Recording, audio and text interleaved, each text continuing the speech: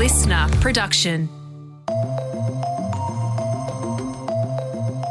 All right, look, I wouldn't say this lightly, but this is probably the most interesting interview I've ever done on this podcast. It is a tragic and a sensitive and really just a mind-blowing story. So in this episode, Hedley Thomas, the journalist behind the world-famous Teacher's Pet podcast, reveals his own family's tragedy that has startling similarities to Lynette Dawson's. So his own grandmother also went missing on the northern beaches, leaving her family behind. And this happened 26 years before Lynette Dawson in that same part of the world. I must have waited for my father to pass away before I took on Lynn's story, because I had known about it for many, many years. And that must have been because I didn't want him to be distressed while I was investigating and, releasing episodes about a woman who had disappeared from a place so close to where he grew up, where his mother disappeared from. So that's Hedley Thomas, who I'll be interviewing in our briefing. Stick around for that. First, here are today's big headlines.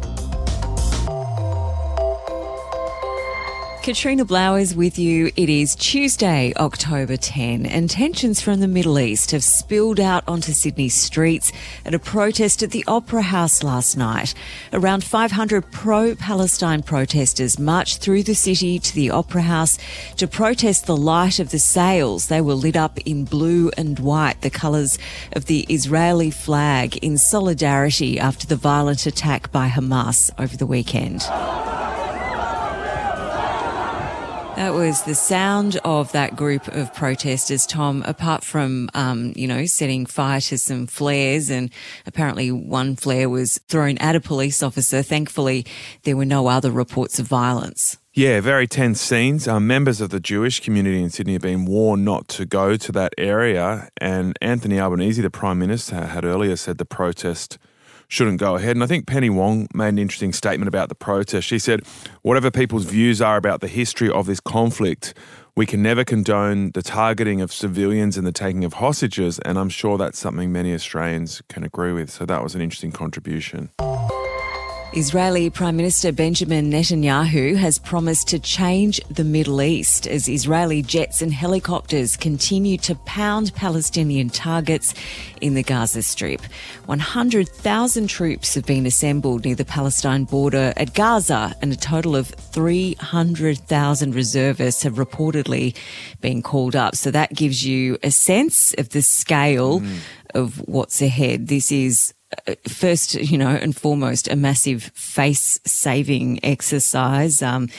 Israel just did not see this attack from Hamas coming, despite their intense security operations that they have inside the border of Gaza. They have people who they pay as spies. They often do drone surveillance, but the attack over the weekend seems to have genuinely highlighted that on that day, their security fell short, and the death toll, Tom, has now risen to more than 1,200. Yeah, so 700 dead in Israel and more than 500 Palestinian deaths as well. We got more details about the attack on that desert dance party. The number of deaths now is at 260, so really that was a massacre, just devastating.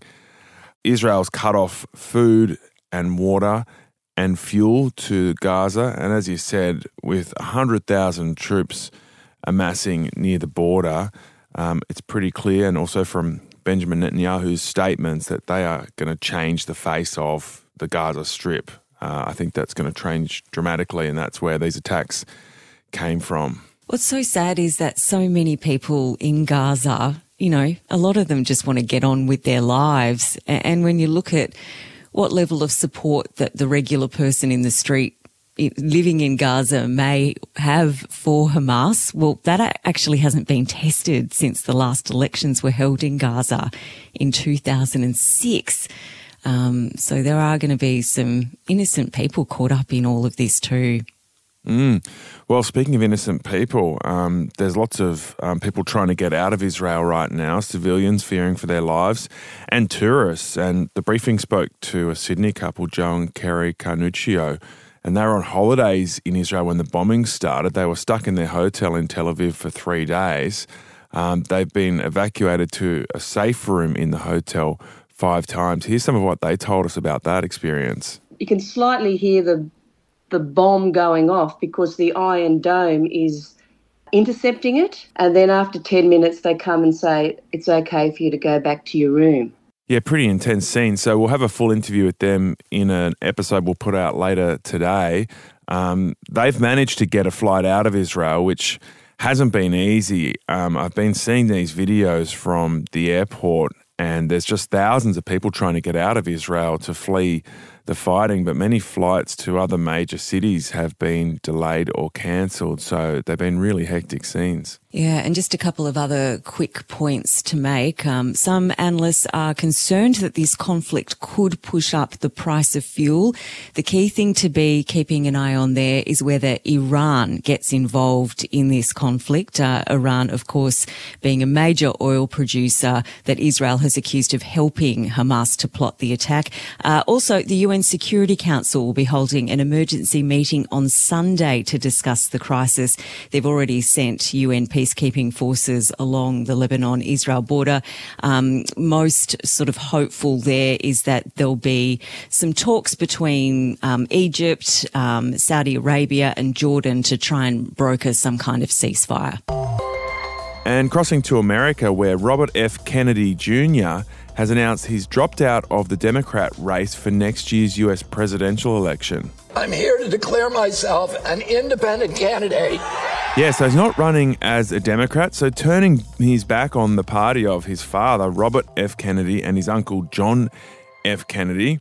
He's now running as an independent, which will be interesting because it's going to split the Democrat vote, depending on how much support he gets, which might be bad for Joe Biden. He's an interesting character. He's a well-known anti-vaxxer. He said at a rally overnight to declare he was running as an independent that he would tank on Wall Street, Big Pharma, Big Ag, and military contractors and their lobbyists. Yeah, he also reckons that Wi-Fi leads to a leaky brain. So don't know how he's going to communicate as he travels around campaigning with his staffers. There will be some tension around the Christmas table this year because as soon as that was announced, some of the prominent Kennedy sisters wrote on their socials that Bobby might share the same name as our father, but he does not share the same values.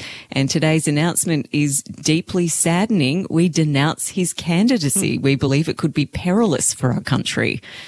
Ouch.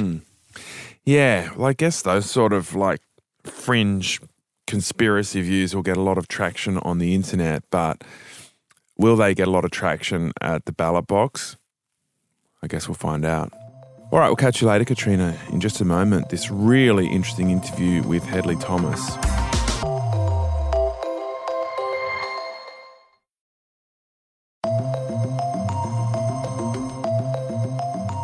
So as you would well know by now, the Teacher's Pet podcast is the most successful Australian podcast ever and probably one of the most impactful true crime investigations in Australian history.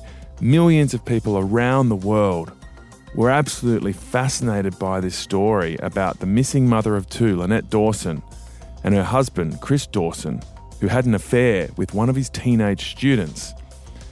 And as the story goes, after Lynette went missing in 1982, that younger woman moved into the house and later married Chris Dawson. Now, for years, investigations started and ended until finally, Hedley Thomas moved forward with the Teacher's Pet podcast and reopened interest in the case in 2018. Ultimately, that was one of the factors that led to a final murder prosecution and a 24-year sentence for Chris Dawson last year. He's now in his 70s and will likely spend the rest of his life behind bars. Now, Hedley Thomas has written a book about the whole experience. It's called The Teacher's Pet. Hedley, thank you for joining us on The Briefing. It's a privilege, Tom. Thank you for having me. So you've told the whole story of this incredible investigation that has changed so many lives, including your own, and including Chris Dawson, who's now been convicted of the murder of his wife, Lynette. What really jumped out at me reading this story is that there was a big personal story for you behind this that very few of us who followed this knew about, and that's that your own grandmother went missing on the northern beaches of Sydney. So somewhat of a parallel to Lynette Dawson. How much impact has that tragedy for your family, your father and you impacted this journey of the Teacher's Pet investigation? Tom, I think that when I decided to take this case on, it was because of that event that occurred 11 years before I was even born. So we're talking about 1956 when my father was a teenager, and I didn't know a lot about it directly from my dad because he found it difficult to talk about. But I did know about it from my mother, and you grow up hearing about a terrible loss and wondering, oh, where's my grandmother on Dad's side? And Mum would explain that Dad's mother just disappeared and walked into the ocean and swam until she succumbed. No one actually saw that to my knowledge, but that was the very strong belief at the time. Certainly there were no suspicious circumstances. I think as I went through my 20s and 30s and 40s and fatherhood and so on, thinking about loss and family and tragedy and women who disappear, never to be seen again, I much better understood my father's pain and why he, just like Lynn's parents and siblings, looked in crowded places for his mother. Because when someone disappears, there is that huge uncertainty. I believe that I must have waited for my father to pass away before I took on Lynn's story, because I had known about it for many, many years. And that must have been because I didn't want him to be distressed while I was investigating and, releasing episodes about a woman who had disappeared from a place so close to where he grew up, where his mother disappeared from. Oh, wow. Yeah. Well, the book sort of sets it out in a chronological way. So we read about the first time you looked at this story in 2001, and you have this amazing moment where you go to the police station in DY, and it's just some kind of fluke that the police officer wants to hand over the files, and you're able to sit there and take all these notes. And the most powerful section of that part of the story is you reading the witness statement from the woman who went on to become Chris Dawson's second wife, the schoolgirl who he groomed. But to know now that behind that, you had your own family tragedy in that same part of the world is really mind-blowing. So you said you waited years because that would cause too much potential sort of pain for your father. You also said there that it helped you understand Lynette Dawson's family and how they must have been feeling. Did it also drive you through the moments of this investigation that were extremely difficult? What I had to do in a fairly short period of time with the Teacher's Pet was an enormous amount of research and travel, and then many dozens of interviews and huge amounts of writing, and the hours were insane. The amount of time and commitment it took was just unlike anything that I had ever tackled before. And to do something like that, to give that much, to sacrifice so much, you really need a very powerful motivation. And this is what I believe was always in the background. I was still very sad about my father's death just months earlier when I started this whole investigation. But I think that just because of the knowledge of what had happened to Dad's mum, and then my own unanswered questions about Lynn and my suspicion of Lynn. And look, I don't want to give any suggestion that the cases are similar. They are chalk and cheese. But what is the same is the longing and the love that people have for a young mum who disappears. And we can do very unusual things. We can be driven to places and achieve outcomes that are not at first glance seemingly possible when we're propelled by an almost invisible force. And I felt like I was being propelled forward, by the ghost of my grandmother, and just wanting to do whatever I could for Lynn's family and for Lynn, in this case, along the way. So why are you talking about it now, Hedley? Why do you feel now is the time, even though it is hard and sensitive? I wanted to just acknowledge it in a fairly light thread, not go too far with it. But I felt that this is kind of like a bit of a memoir of journalism, but also of my own experience. And I'm a storyteller, and it's a really tough balancing act because I want to tell truths about other people. Would it have been remiss of me? Would it have been fraudulent of me to not say this was the personal unknown driver? This was the underlying thing that really switched me on and I think helped me power through the tough periods and take on so many different challenges in this case. It wouldn't have been possible. I don't believe we would have got to where we got to without this completely unrelated event having occurred in 1956. So for those reasons, when I weighed it all up and, reflected on the fact that I couldn't hurt my father, who had died months before I started the teacher's pet investigation, I couldn't hurt him by talking about it in this way.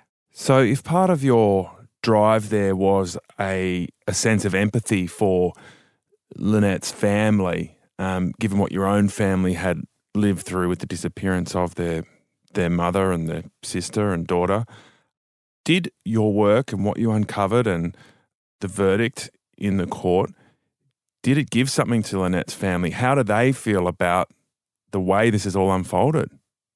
They're enormously grateful, and we are good friends, and we catch up and talk regularly. I talk to Lynette's brother, Greg, and Lynette's sister, Pat, and Greg's wife, Marilyn, other members of the family. I was only talking to one of them last night. We are in constant touch, and they are incredibly grateful and very warm and encouraging. And, not many people on Lynn's side of the family would know about, what you and I have been discussing with my grandmother. But, they'll find out about it, I guess, if they read the book. Certainly Chris Dawson's side knew, and the lawyers for Chris Dawson attempted to use this information when they discovered it in an email that I'd had to turn over, and it became subject of some questioning in court, and one of the solicitors, no doubt under instructions from his client, Dawson, actually had the email printed and released it to a number of journalists during one of the doorstop media conferences outside court. Wow. And I deal with that in the book as well. Yeah. And this is a really sensitive question, and you choose however you would like to respond to it, including not answering it. But was there any closure or understanding of what happened to your grandmother? Well, it's impossible to know when you don't have witnesses and there are no files, and I didn't want to go and attempt to investigate that terrible tragedy. However, I resolved that my grandmother, bless her, had mental health problems. She had real challenges, and she just swam to her death. And that was something that, my father, no doubt, never got over. He found it very difficult to talk about what happened to his mother. I do know that two of my grandmother's siblings also died through taking their own lives before she died. And my grandmother was troubled before she disappeared. I don't believe there was anything untoward. The one common feature was a young mother on the northern beaches who disappeared. And, it was 26 years before Lynette disappeared. But, in the way sometimes the universe throws up incredible coincidences and almost karmic reconnections, it just ended up being me who decided I wanted to tackle this case and this story, and then just, I guess, almost subconsciously draw strength and stamina from what had happened to my grandmother. Incredible. So, Hedley, is this investigation done for you, or are you still trying to find where Lynette's body is? For me, this investigation is behind me. If anybody had any information about where Lynette's body is, of course I would want to pursue that. But I feel that we have achieved the right outcomes, and the person who killed Lynette, who groomed schoolgirls, who lied for 40 years and is still lying to Lynette's family, to his own daughters, he's never going to get out of jail. And that's the right outcome. And, I think for me writing this book was about sharing something that, was so important to me and important to many millions of listeners, but sharing the backstory and trying to give an insight into justice and journalism, exploitation, terrible, terrible betrayal, a callous, premeditated murder, how authorities can fail the victims of crime, fail their families, and how, we have an opportunity in journalism to at least help expose the wrongdoing and shine a really bright light on someone who has been hiding in the shadows and got away with a crime for so many years. Well, Hedley, thank you so much for sharing your personal story behind The Teacher's Pet. I think that's going to be just so insightful for so many people and generous of you. So thank you very much for speaking to us today. Thank you, Tom. That was Hedley Thomas. His book is out today. It's called The Teacher's Pet. As you can hear, it's just an incredible read. And the story about his grandmother just really jumped out at me.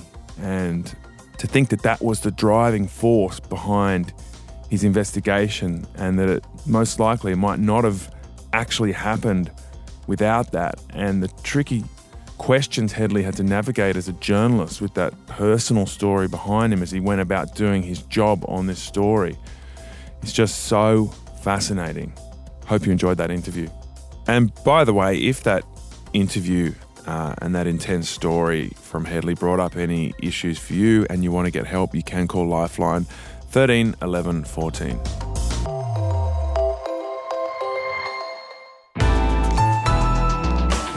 Listener.